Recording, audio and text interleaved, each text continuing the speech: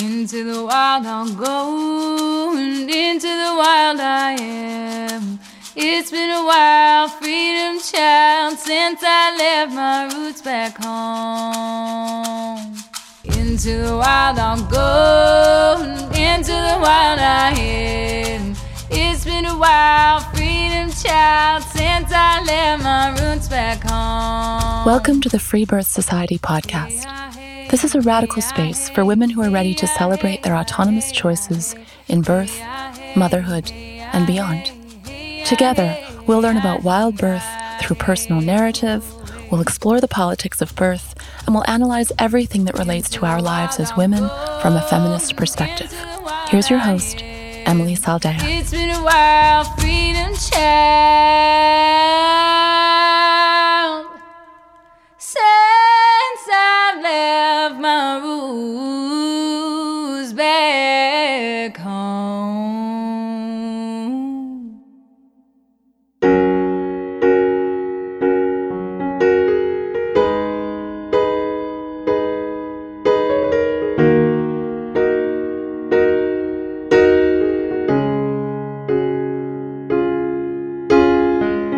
Show, we have a sweet story of a young woman named Sophia who discovered she was pregnant when her pregnancy was already halfway through at 23 weeks. Sophia tells us her insightful tale of adjusting to a surprise pregnancy and how, as she leaned into the work of her pregnancy, she discovered the beautiful story of taking responsibility for creating her dream birth. Sophia and her partner road trip to a small cabin in Montana, and with all of the animals and plants supporting her, she births in lightness, presence, and deep intuition.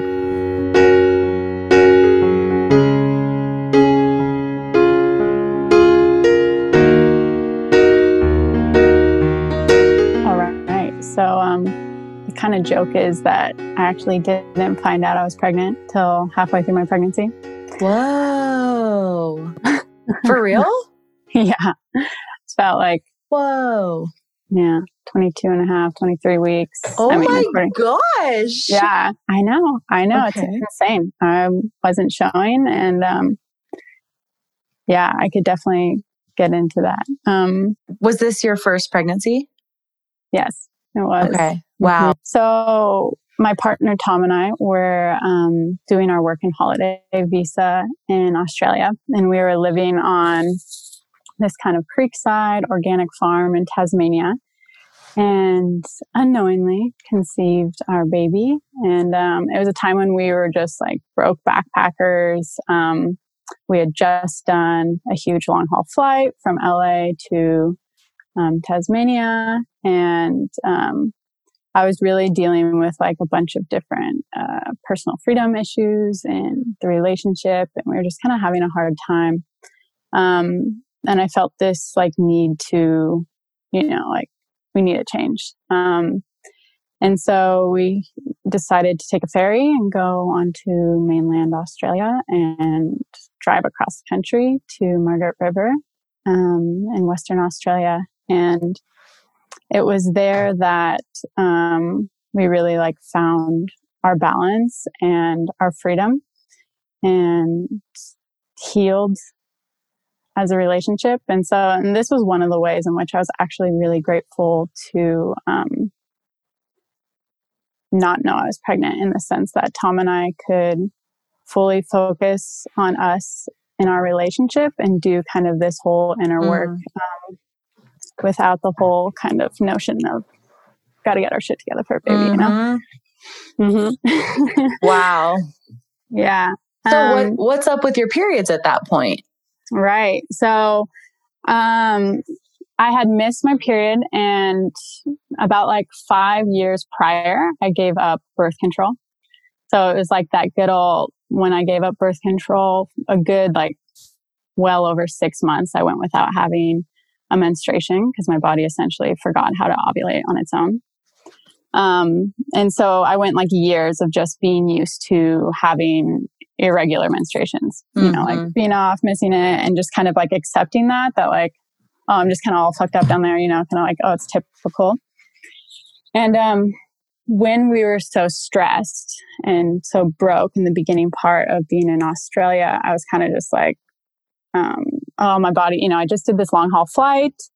We'd been road tripping 3 months in Southwest US prior to that. And we were road tripping more a couple months. So I was like, my body just needs to get in one place, settle down, and then it'll come back, And so I was really like totally believing that. And, that was my story. So when we did get to Margaret River and things kind of settled down, and I still didn't get it, and I was in this happy place, I was kind of like, okay, something's wrong. And I really had this belief going on that I had this like sexual energy blockage. And it's interesting to unpack now and see how many different ways it showed up in my birth. But basically I had been doing like, earlier in that fall, I went to a medium, and in this session, like, all this different past life stuff kind of came up of past lives of rape and sexual abuse. And, it was really emotional, and like my whole body resonated with it. And, I was just dealing with that grief. And I don't know if you've heard of Joe Dispenza or Mas Sajadi. He does these like deprogramming courses. And I had done one of those before Australia. And all these dreams were coming up of like, sexual abuse. And it would do like a lot of mirror work and throughout his meditations. And I was like shedding this old self. And I kept feeding into this idea of I blocked sexual energy. And all throughout my life, it's manifested in all different kinds of womb ailments, whether it was like an ovarian cyst, or I didn't start my menstruation till I was like nearly 18 years old, and blah, blah, blah, blah, blah. And then the good old, I think if I really root it back, I remember going into, taking on puberty, and right when everyone's beautiful vaginas start to kind of get different characteristics and flavors, I was kind of looking at my friends as this little 12, 13-year-old girl and being like, my vagina doesn't look like theirs, And I went to the gynecologist, and they're like, oh yeah, you have, like more prominent labia, like bigger lips. And I was just like, what the hell does that mean? And she's like, yeah, you can get surgery for that. Oh my God, that should be illegal. Yeah. So I was just like early on, whether consciously or not, I just took on this kind of like, I'm all messed up down there, like all those different kind of insecurities, and really sad, like when you look back at that. But this played itself all the way throughout my life, and so I just like, to the extent that I didn't know I was pregnant, I really started believing this. I have trapped sexual energy. And that really showed itself up when I kind of was farther into my spiritual journey, and I like had this deeper knowing. And I still totally believe that it was trapped sexual energy, but it was really limiting because I wasn't connected to this energy. I lost sight of really being aware in the first place. It's just kind of down this rabbit hole. But anyways, so we were in Margaret River, and Tom, my partner, his dad was, we'd been there about like 3 or 4 months, and his dad had been chronically ill from liver cancer. And it got to the point where like, we were like, okay, we need to go to the UK and see your dad. And I still hadn't met his family. He lives in Wales.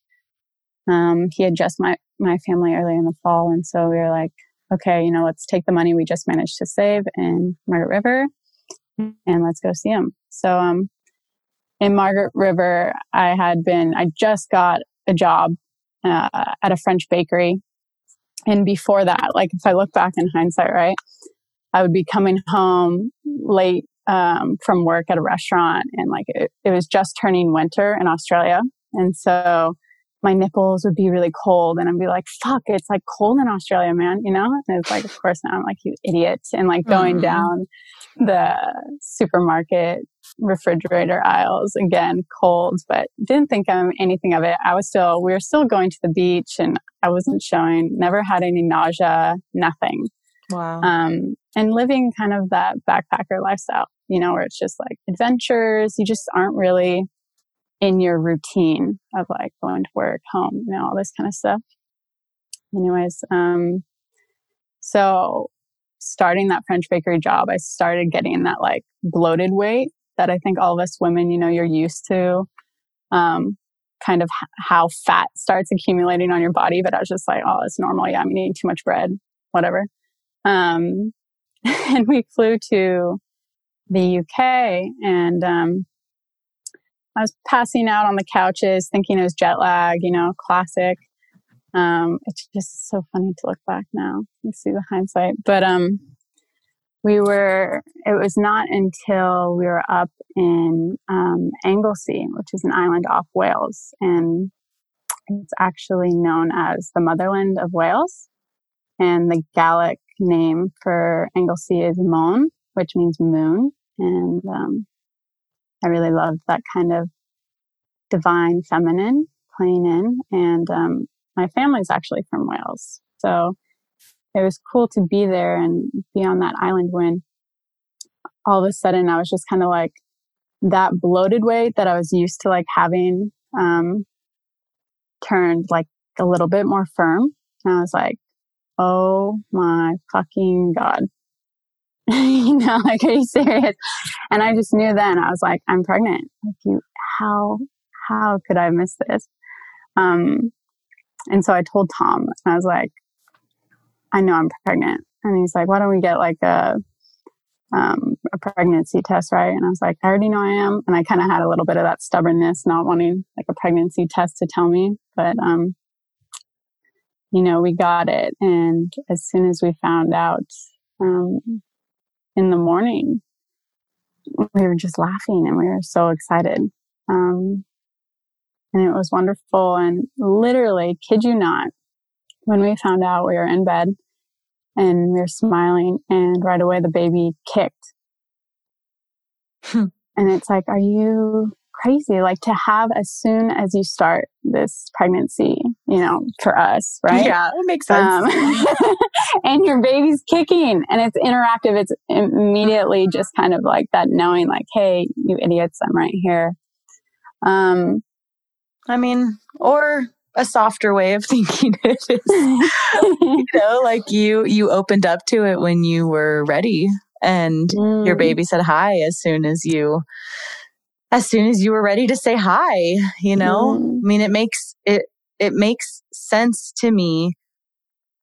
Like, I get that it's not like the healthiest thing, but it makes sense to me that from birth control to processing the sexual trauma that lives within all of us as females and, you know, some disconnection, you know, of yourself to your body and traveling and blah, blah, blah, blah, blah, right? Like all the stuff. Like if you're not looking for it and there's been no nurturing in our lives as women and girls to connect to it, you know, I mean, I hear these kind of stories really often. So I'm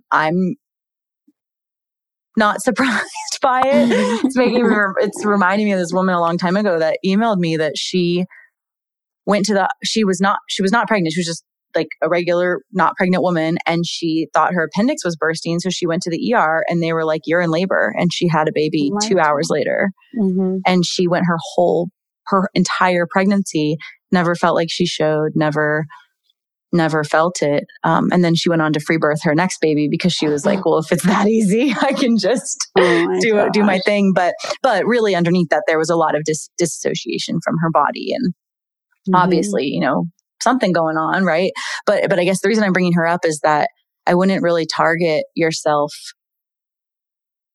you know, as an idiot or as, you know, that it's like stupid that you didn't see it or catch it because it happens to a lot of women. And I think it really just speaks to the the healing that we're here to do, to see it now and to learn from it and to connect even deeper, which I'm sure you did, which is why you're going to share on this podcast. And yeah, I don't know. I guess my wish would be for you to welcome in some tenderness around that, because it's not stupidity. Oh, well, thank you right? so much. Yeah, truly, because I do, at the time, I was hard on myself. Everyone, there was a lot of criticism as how couldn't you know that? All these kind of things. And I think even a further extent of like, if you find yourself kind of into spirituality and your intuition and not having that, it's kind of really debilitating to think, how did I not know I had life inside of me? And that really hung me up for a while until kind of the lessons of birth like revealed themselves to me. And it was totally divine timing. If I had known I was pregnant, we never would have flown to Wales, and we would have never seen and met Tom's dad, who later died. Yeah. And same with his family. It was really nice to be part of, as I'll later share more on the story. Yeah, there's just a lot of big things going on in our life, and to bring them into that element was and so special.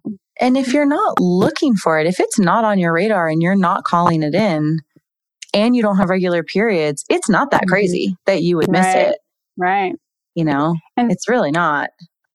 I don't even know if you've heard of this. Have you heard of, so I have like a retroverted uterus, which faces back, tilts back towards your spine. So supposedly your uterus grows back and it doesn't show before it then balloons up. I don't know. I've seen these different things. And of course, after my story, someone was showing me, this girl who's like 6 months pregnant, and she's in this little like Calvin Klein sports bra and super skinny and fit, kind of thing. And everyone's like, of course, saying terrible judgments, but just showing of like how, pregnancy looks different for different people. Oh, yeah. Of course. Yeah, absolutely. Also, this idea that it's anything less than perfect when you found out, like we're just such a culture obsessed with information and planning and preparing and, doing pregnancy tests at 4 weeks. And it's like, but really, what's the big deal? Like life goes on, you're pregnant, you discover it, you're always carrying life inside of you. You're alive.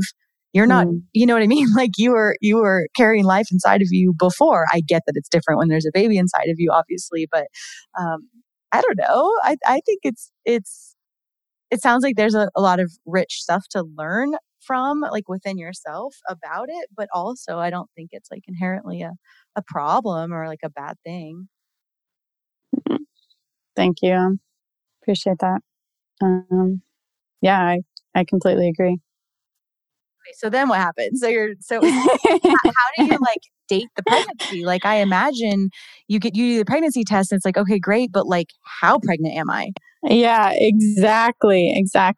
So like, it was all fun and games. And then it was kind of like, wait, if we just felt the baby kick, like how far along does that mean? Like we had no prior knowledge of birth, pregnancy, whatever that looks like. We haven't had anyone close in our family where we kind of saw that play out, nor our friends. So then it was like, okay, what do you do? Well, I Googled stuff, I was looking, okay, by month, what are typical classic things? And I kind of like sussed out, okay, if I felt the baby, it's probably somewhere between, 4 and 6 months. That's obviously a very broad guess.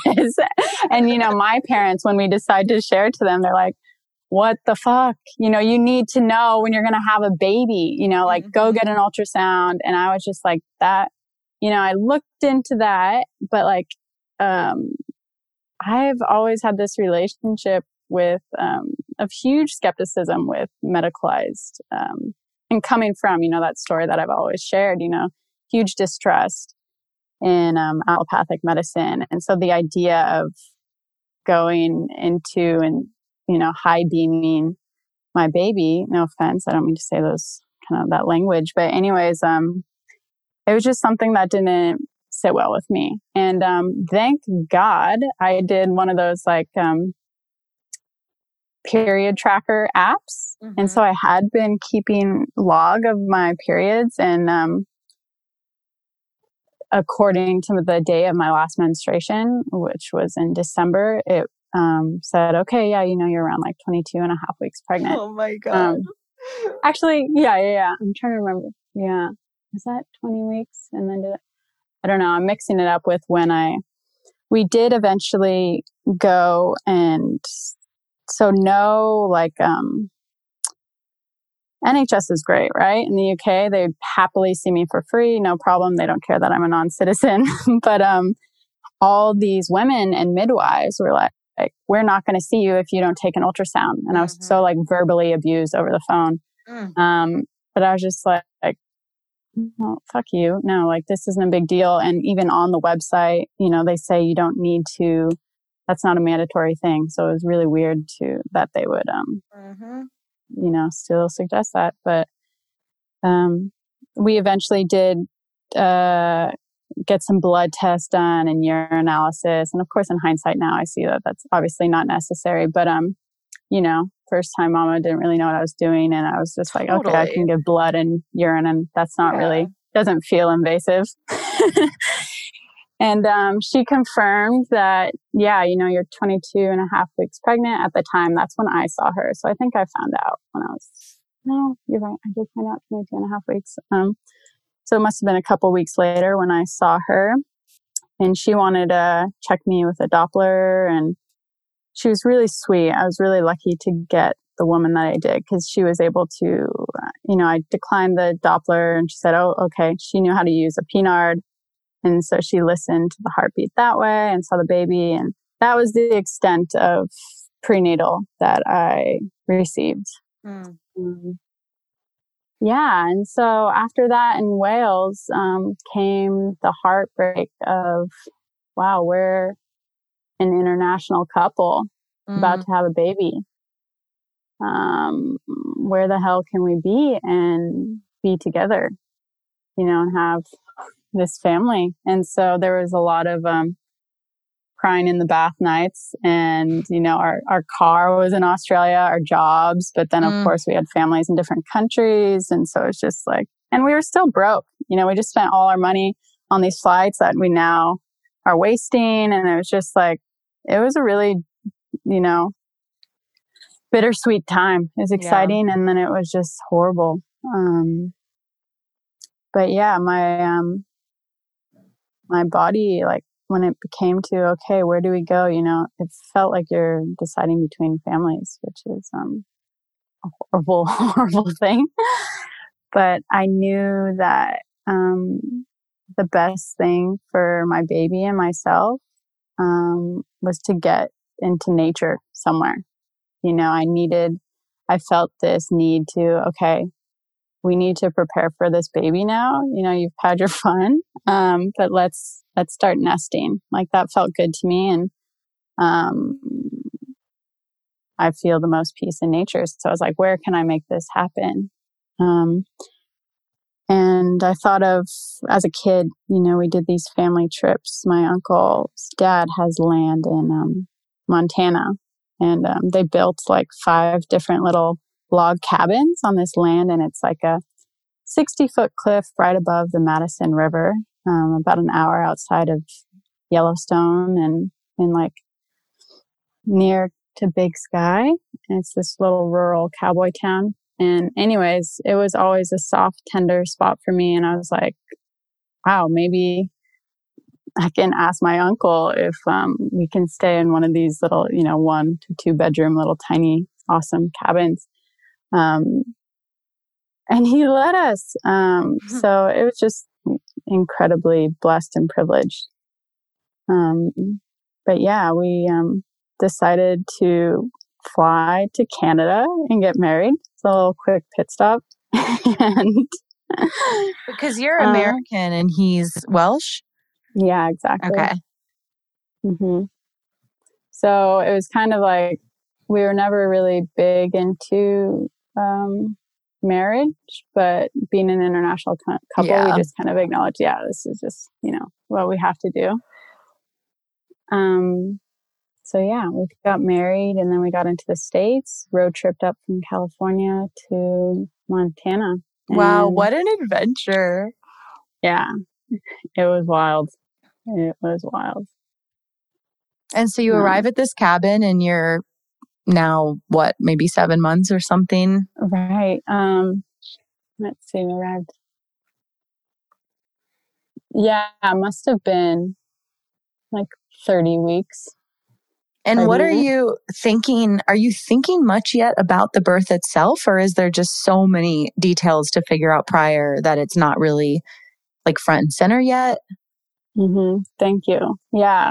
So I was actually, while we were in Wales, I talked to an Australian friend of mine, and she actually shared that she had just met a woman who had been a doula, and then she was just kind of like, she was pregnant, and she was like, oh, I can just do this myself. So she had a baby on her land with her partner, and, introduced this idea to me of like a baby moon too, where instead of a honeymoon, celebrating your baby. And so they had their baby, and they didn't even tell their parents that they had the baby till like at least 10 days after the birth, just to be completely in their own isolation, which I thought was awesome. And so I was just immediately inspired, like, yep, that's what I want to do. I was like, I want to get into nature on land, be with my husband, and do this. That just felt right. And she was just that complete validation of, you can do this, and I didn't have, I never had an Instagram, did that kind of thing. So I didn't know this was already going on in the world. I heard of it, and I was like, yeah, that makes sense. Come on, every other mammal does it. And so I was completely inspired. So yeah, I had a call with her anyways. And so that led me down the free birth route. And then it wasn't until I had to kind of tell my parents, because I told them, oh, I just want to have like a free birth. Like, I just want to birth myself. And yeah, that was kind of new for them. How did that go? It was fine. My parents are great. My dad was definitely worried and like, okay, let's do a midwife. And I kind of played along like, okay, I'll look, but really this is what I want to do.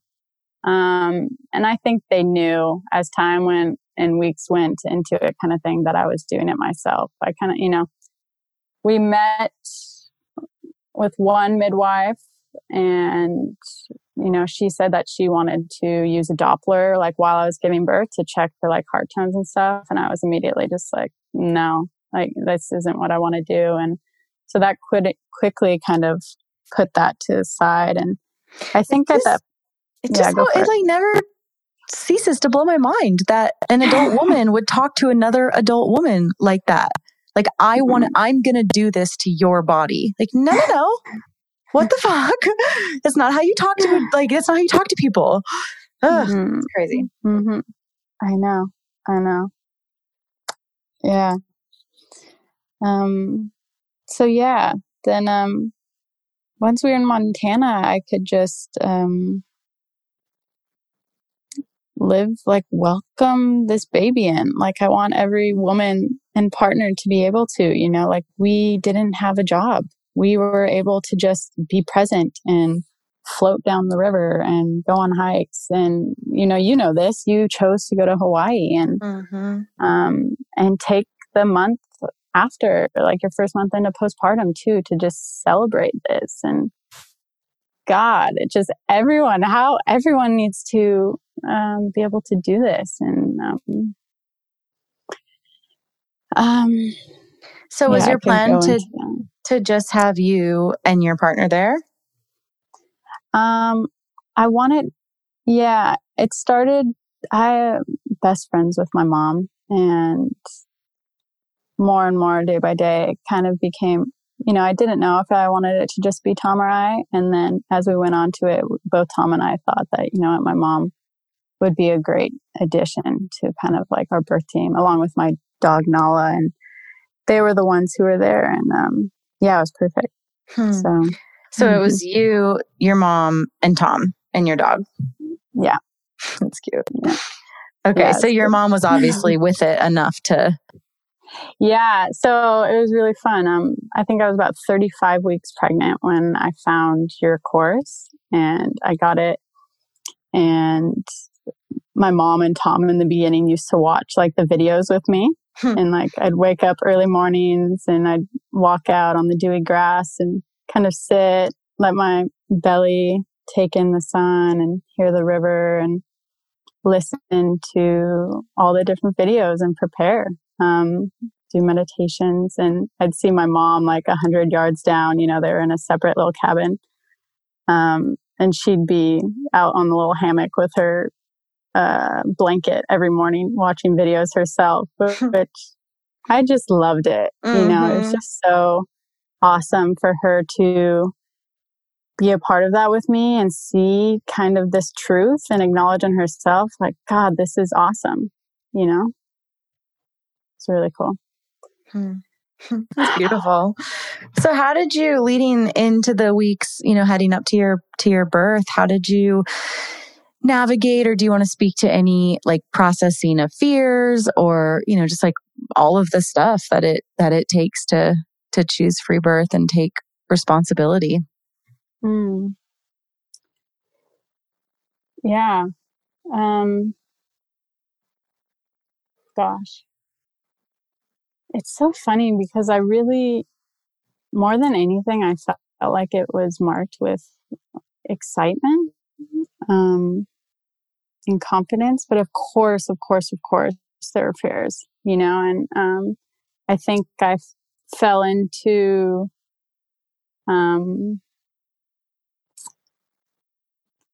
you know, I had to come at peace with, okay, if the baby's breached, you know, all these kind of things where I kind of bought into that as like, oh, it could maybe make it more complicated. And is my baby breached? And that was kind of one thing that I had to kind of educate myself on. And of course, see that it is a variation of normal. And also, you know, identify the fact that, hey, that's completely rad if my baby wants to come out that way. And I'm prepared to flow with that, you know, tearing. Yeah. I think even,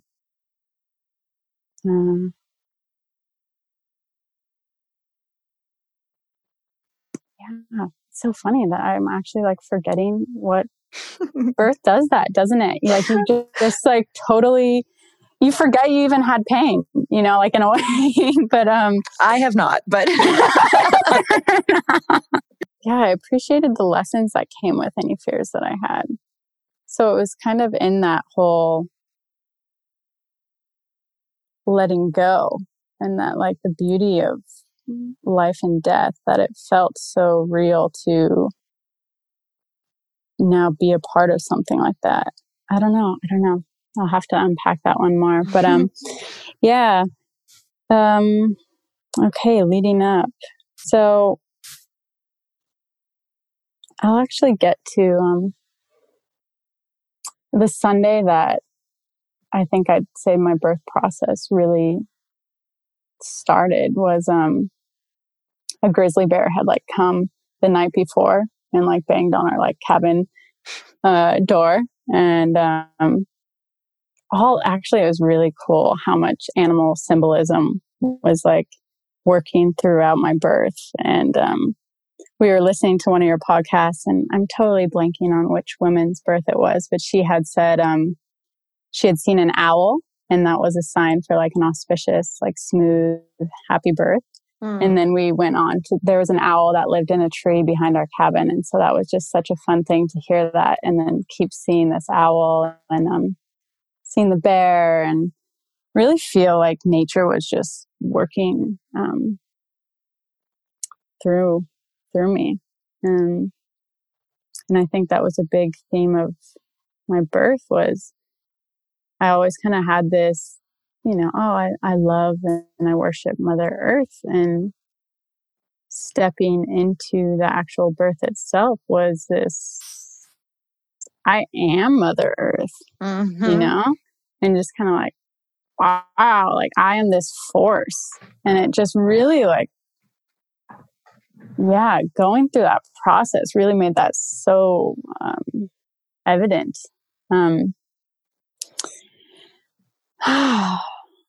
Yeah, so the bear, anyways, got up and broke part of our apple tree, and we decided to juice apples that day.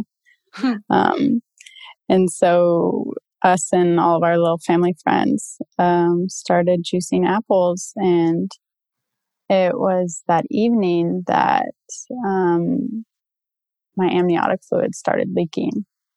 And I noticed it, and I was like, okay, you know, of course at this time I was peeing all the time, you know, having the worst back labor and all these sorts of things. And I was like, that's not pee. It's very clear. I think it's my amniotic fluid, but I'm just going to roll with it. You know, luckily with the course, you guys really gave that notion of, oh, you know, you can start leaking and you can leak for like a week, you know, all this kind of thing.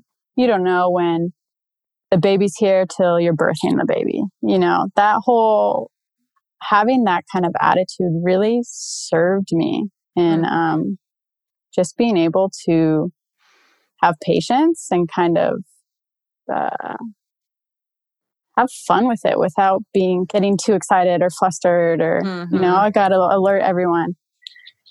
So the amniotic fluid started leaking that Sunday night, and I was restless all evening, and in the morning, we decided to float the river one last time. It was now turning kind of autumnal and the water was freezing at this point, but it felt awesome to be a part of the river in that way. And I bet. Yeah. What month is this? So this was late September.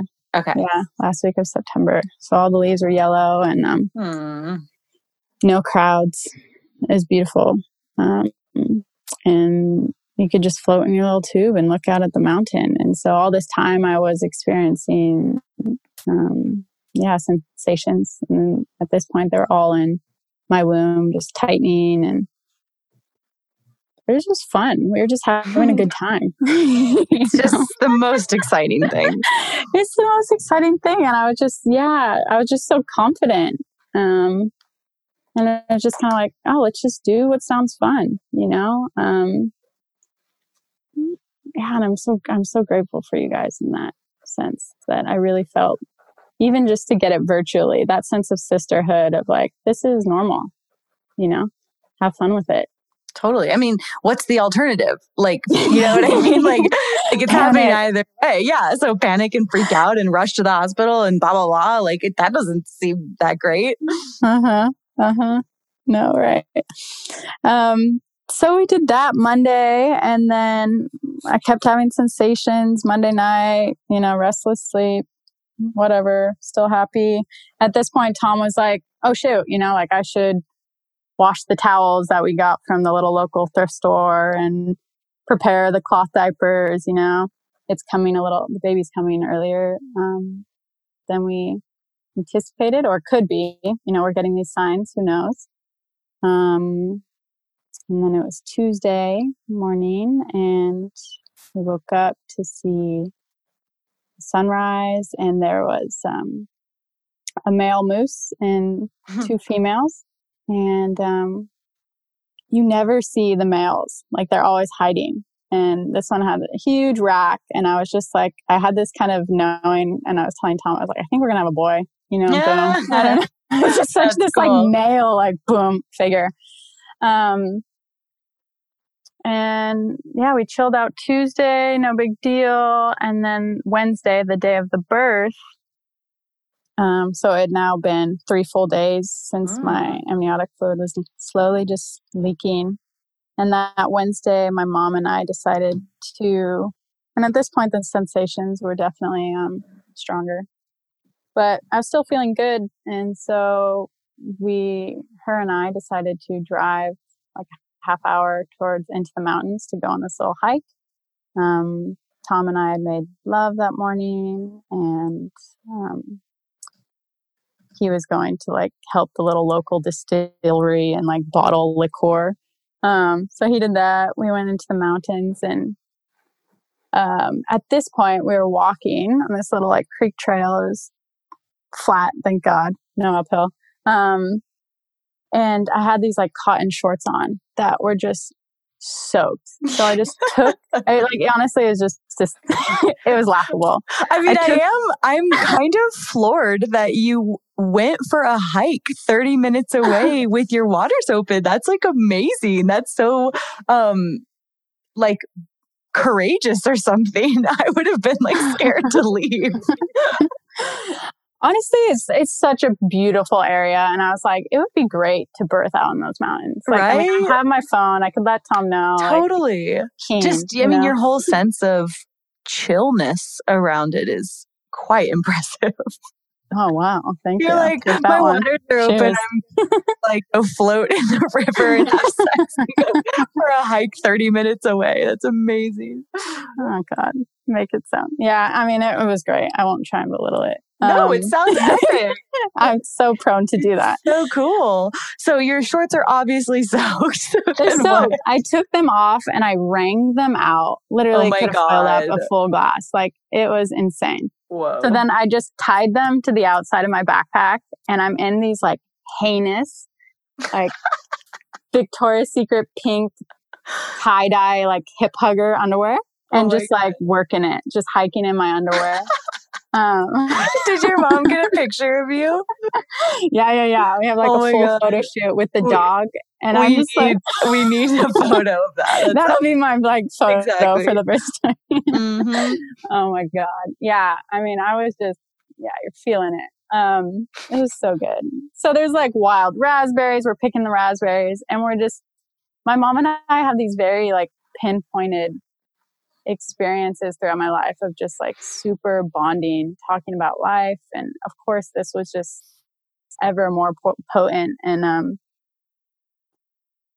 so to have that walk with her and incorporate that in on this birth was wonderful, and she was such that mother of support. And I know we talk so often of mothers that can really hijack a birth. And my mom's so not that, she's another iteration of myself. And like, I don't know, it was wonderful.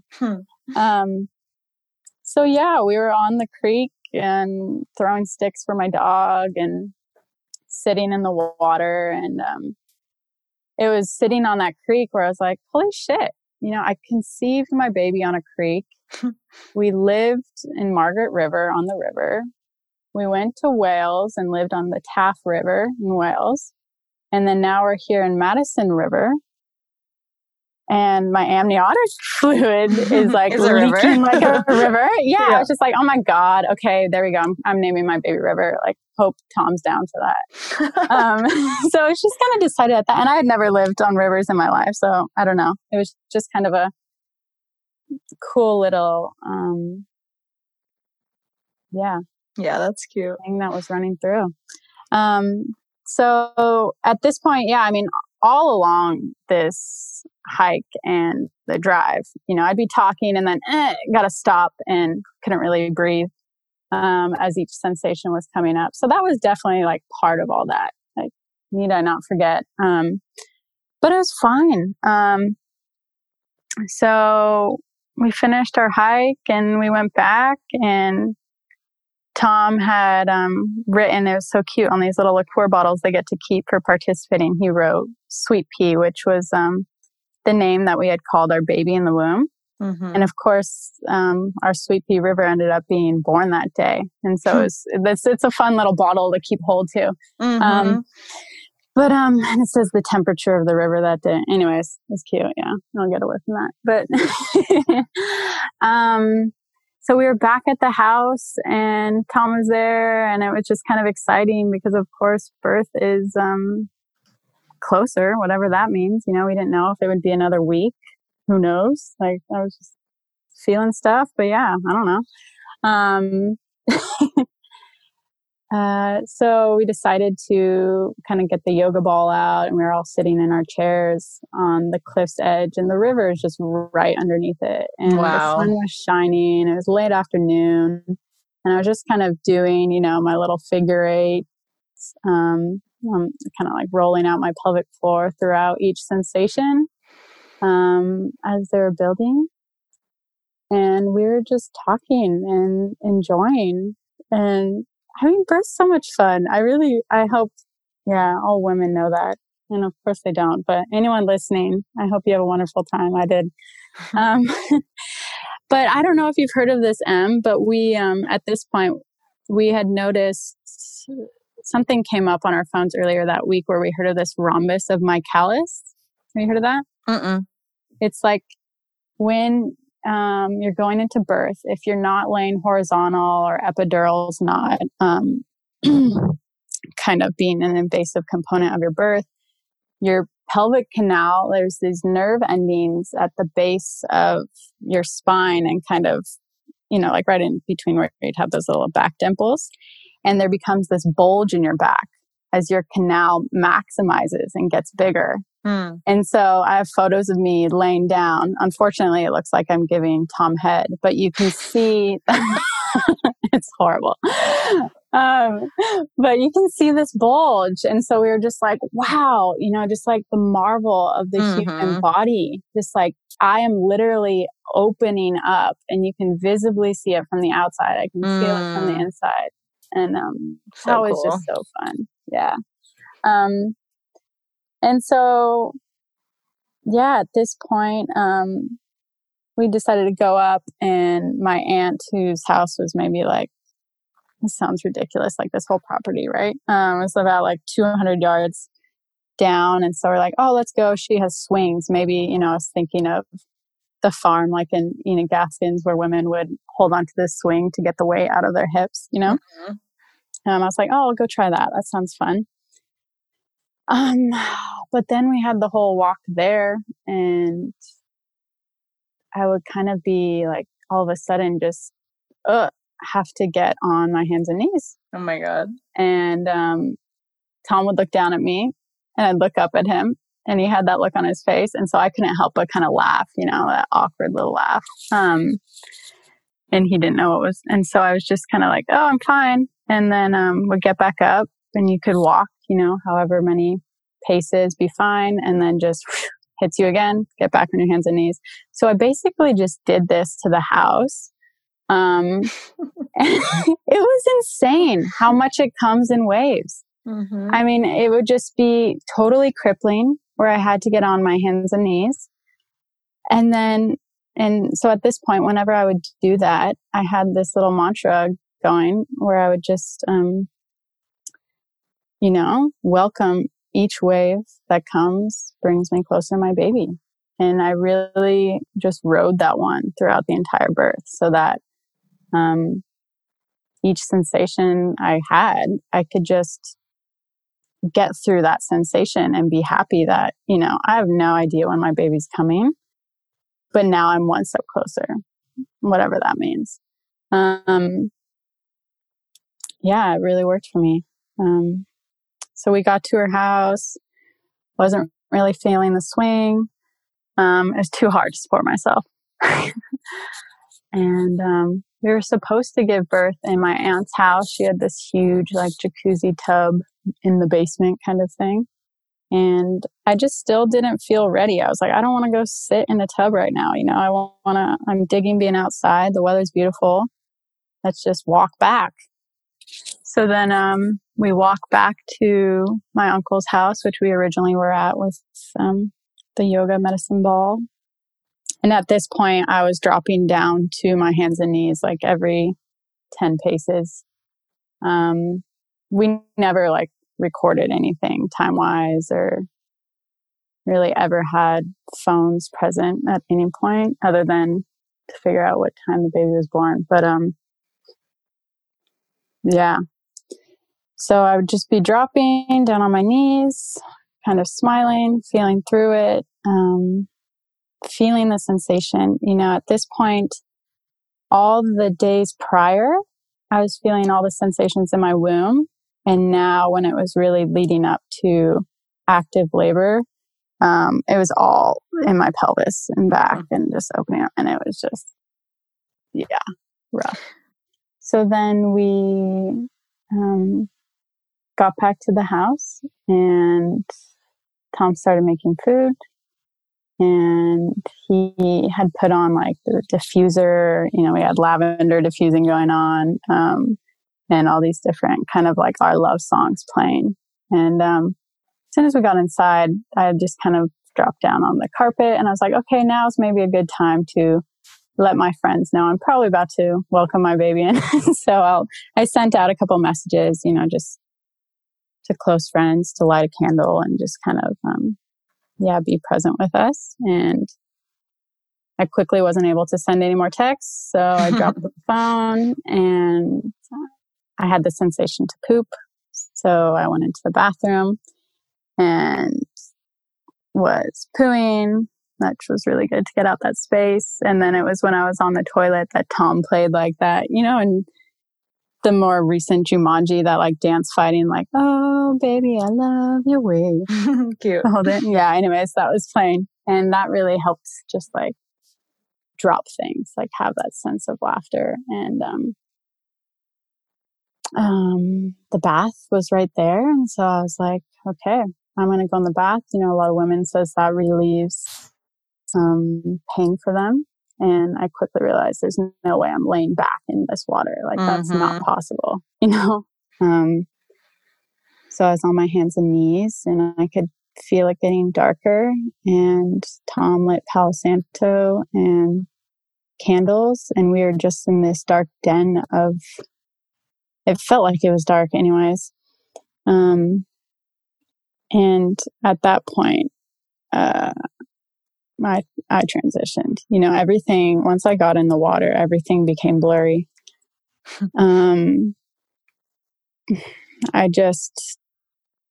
It'd be so interesting to have a video to really see what it was like. But, a sensation would come and it would just roll through me. It's so weird for me to hear people saying like push, because I never felt like I was pushing. The best way I've tried to think of like a way to describe it, and it's when you're floating in the ocean and you let your knees or you let your feet go up the wave and then the rest of your body just kind of follows, it just goes through you, and so it's like, it was the kind of thing when, like if your baby's coming down and it was going through you, but then it stopped, like the idea of someone telling me to push after that would just be so wrong, or if someone all of a sudden was like, oh, I have to check heart tones right now. Like that would just completely derail everything. Well, once you have an undisturbed birth, like you couldn't even imagine what disruption would feel like. But I think that's such an important thing there, that if we don't have a reference for it, then these things happen and we don't even know how to process them, which is why so many women, leave these births so traumatized. And then when they tell their story, everyone's like, oh yeah, that's normal. That happened to me too. Mm-hmm. Yeah. God. Yeah. Anyway, so you're pushing. Yeah. I'm pushing and just totally in it. Honestly, I've never felt more confident in my whole life. Like there's literally no fear, wasn't even a concept in my reality at that point. It was just, I remember having one conscious thought of like, wow, this is intense. I wonder how long my body could do this. I never thought like, oh, I'm going to need to transfer to the hospital. Like, I'm so grateful that never came up in my birth. But it was just kind of like, this is just like shattering. Like, this is just taking you from the inside out. But I was just so, at the same time, it was really casual, like in the weirdest, like it was so intense what was going on in my body. But as far as I had no thoughts going on in my mind. You know, there was this no like, people are making sounds in the kitchen or I'm smelling this. You know, it was like, all I was thinking was just like, it was just this presence and feeling like I would go through a sensation. And then as soon as the sensation stopped, it was, okay, I need to be one with my breath, catch my breath and get through this next sensation. You know, like that was it. That was it for me. And you know what? I went into this birth and my thing was, okay, you know, you hear of women who are like, oh, you know, you had painless births, you know, all this kind of thing. And mine was, I want the birth that I, and of course my baby need, you know, like for my highest growth and highest good, you know, whether that's, you know, hopefully that's not too painful, but whatever that means, that's the birth that I want. I want the lessons that come with that birth. And, of course, all the while I did, you know, you hear of this orgasmic, ecstatic birth and, you know, the kind of the visions. And I wanted that psychedelic, ecstatic, orgasmic birth. And I didn't get that.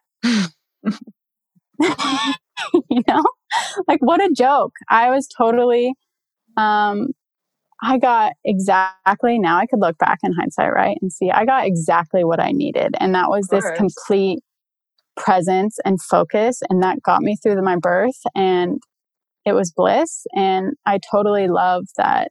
I think Ellie in our class, you know, brought up that quote of you birth the way you live, you know, and I look at my birth and I'm like, oh God, I totally did. But, you know, like the way I live, I don't have right now where I've been attracted into my life, like ayahuasca or mushrooms. Like I want to do them so bad, but I don't do psychedelics. And I also, I don't have orgasms, you know, and that became not until this past week of, you know, this interview is such a beautiful thing and that it catalyzes this whole unpacking of your birth, that I was really able to see that my birth was revealing like these limited beliefs that I had, you know, as we say, like unconsciously commit ourselves to.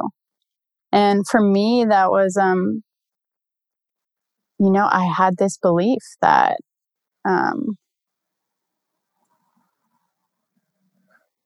I was going to have an orgasm because birth is the most powerful thing. And I had never had an orgasm. And if there's any way I was going to have one, it was going to be from birth.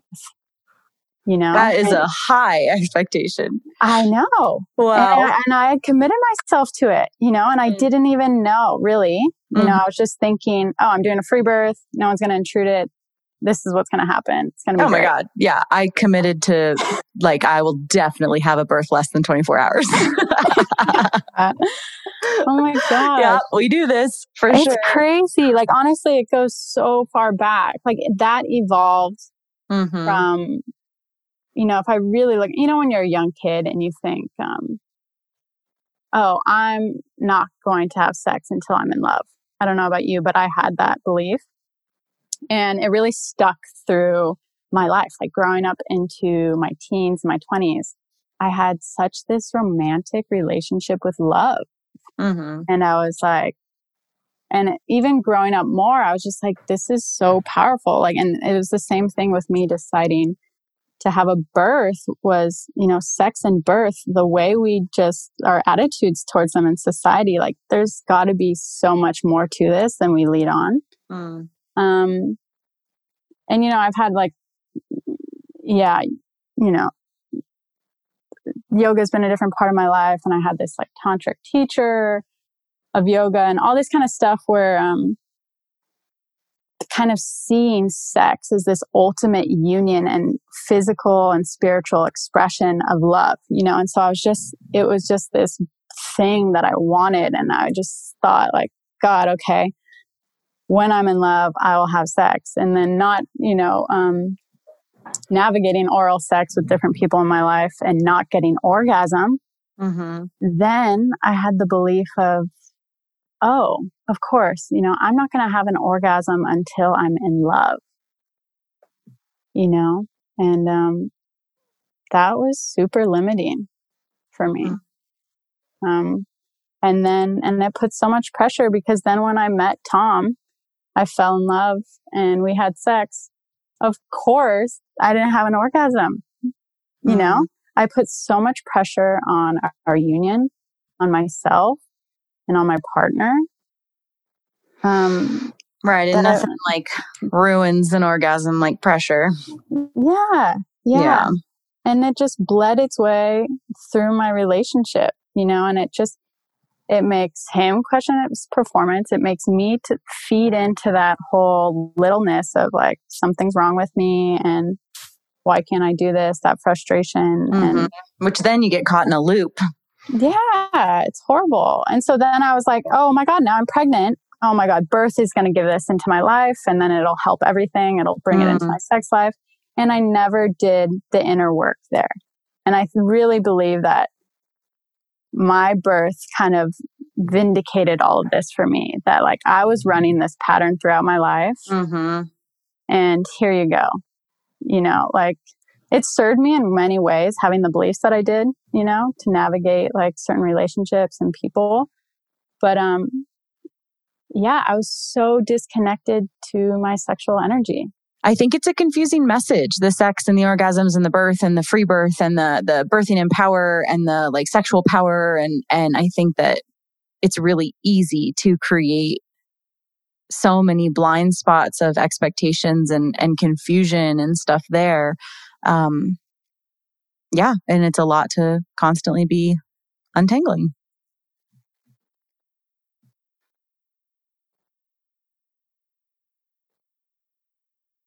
Yeah, definitely. Yeah. And it's so fresh. So excuse me if I'm, going deep into it, because it's just something that's come up now. You know, it's interesting how birth gives you that down the line. You continue to learn. But yeah, to get back to the birth, back into my presence, my non-psychedelic orgasmic self, but, but completely present and connected in so many different ways. You know, I had this notion while I was birthing of one more, you know, and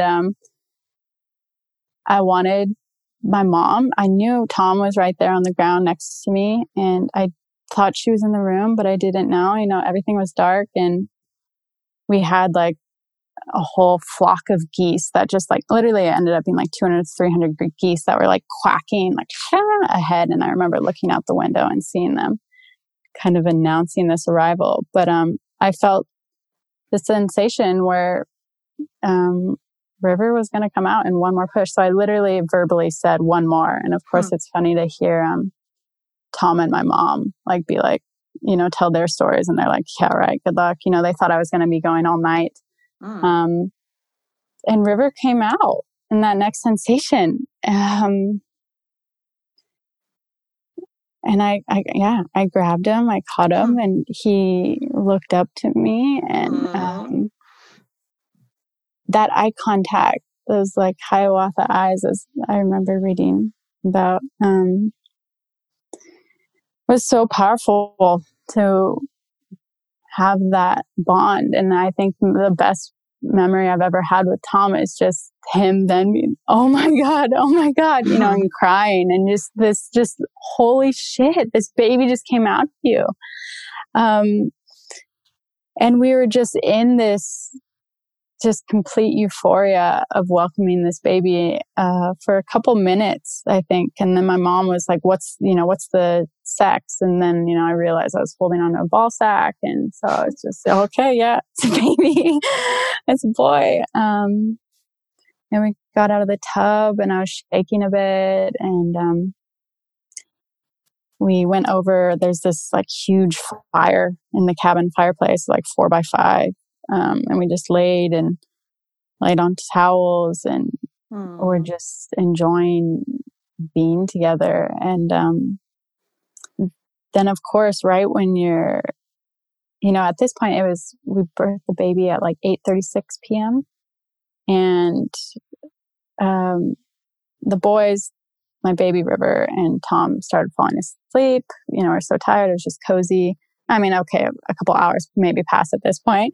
And I started getting cramps, and I was like, what the fuck? Just let me enjoy my baby. And of course, like, excuse my time right now, I'm a little off, but like, you know, I was like thinking that my placenta would come probably in like the first hour after birth. And she didn't come. And I was just like, I do not remember this being such a thing. You know, I thought the placenta would be the easy part, no bones, you know, kind of thing, and such this relief. And I was so tired. And now it was like, okay, going back, it felt like, you know, and I had never acknowledged it really as this was the final piece of the birth process. You know, I put way too much attention on the baby. And I really think that that was kind of my lesson there of like, you know, processing this beautiful organ that's been sustaining your baby, you know, and letting that go and letting the pregnancy go too, because I loved being pregnant, you know? And so it was actually not until 7.5 hours later that, and of course, Tom and my mom, you know, after a couple hours, they wanted the placenta out, and, you know, they started looking up stuff online, and they were worried that my cervix would be closing and all these kind of things. And I was just kind of really, I don't mean to like toot my own horn, but just like totally felt like, you know, she'll come when she wants. Like, it's no problem. Don't worry. Let's chill. Let's enjoy the baby. And of course I was, you know, thanking her all this time for everything she's been doing and welcoming her out. And, it just didn't seem right to me that my whole birth, the sensations were so part of my body that I would be one with. And, you know, now the idea of pushing felt so forced and wrong, but I was waiting for some signal from my body to just go with the motions. So it was really weird for me to not have that now for the placenta. And so I did eventually get propped up with Tom, and the cord was really short and small. So I'd have to hold the baby so low down by my vagina, and then be, you know, propped up under my armpits and sitting over a bowl. Like, it was horribly uncomfortable. But eventually the placenta did come out at like 4:30 a.m. And we did, at that point, the cord was honestly already like shriveled up and dry. There's no pulse going through it. And we had done a cord burning ceremony, and I woke up my mom off the couch, and yeah, we were all part of that. And it's something I know you love as well. It really is just such a wonderful ritual. And then I took the placenta and I went and examined it, and it was really interesting because it was actually like the shape of like a heart organ. I thought in pictures it's usually more flat, but I actually cut it up, and I did decide to eat it. I felt called to do that, and I loved it. I ended up eating raw placenta for like every day for like the next 10 days. I really did. I loved it. And I felt like it was exactly what my body needed. It was so interesting. Tom cooked some up, and it was kind of more like liver dried. I thought it was way better raw. But yeah, it felt good. It felt like I was getting all those nutrients and hormones, and helped with my postpartum. And we later buried her and had a ceremony with that. But yeah, it was just, that's my birth. So dreamy. A lot of lessons. It's really beautiful. I could see it. I could see the work and the playfulness and the lessons and the chillness and the magic and the animals. And it's like it needs to be like your birth should be like a big painting. Wow. Have you ever thought to paint it? Thank you. That's such a compliment. No, I haven't. That would be so cool. Like all the different symbology and like the Montana sky and the animals and the river and just whatever. I could totally see it as like a big wall thing. I mean, I don't know how to paint anything like that, but I can see it in my brain. No, I love that prompt. I'll totally do that. Oh, yeah. I'd like to think. I will. Thank you. Might as well. No one would do it as good as you could since it's your story. Well, thank you so much. Of course. Are you kidding? Thank you. This is an honor. All right. Love you. Have a wonderful day. Mwah. Bye. Bye. And that's it for today, my sisters. Check out everything we do, including one-on-one and group coaching, learn about our private membership, in-person retreats, and more on freebirthsociety.com. Our online courses are on freebirthsocietycourses.com, including our flagship course, The Complete Guide to Free Birth. Don't miss the Radical Birthkeeper School if you're ready to become the authentic midwife that women are searching for. Together we rise, and the revolution starts inside each of us. Our opening song is by Shyla Ray. And now, I'll leave you with our Free Birth Society theme song, Wild Woman by Aruba Red. I honor you for the wisdom you held, the ancient traditions of plant medicine and womb magic. I feel the spirit of the ancestors as I place my hands upon my belly. This sacred portal will be honored. Eons upon light beams of survival, withstanding the eradication of our power by design. I will not allow the separation of our young to be forced upon me. My sisters will no longer birth in captivity.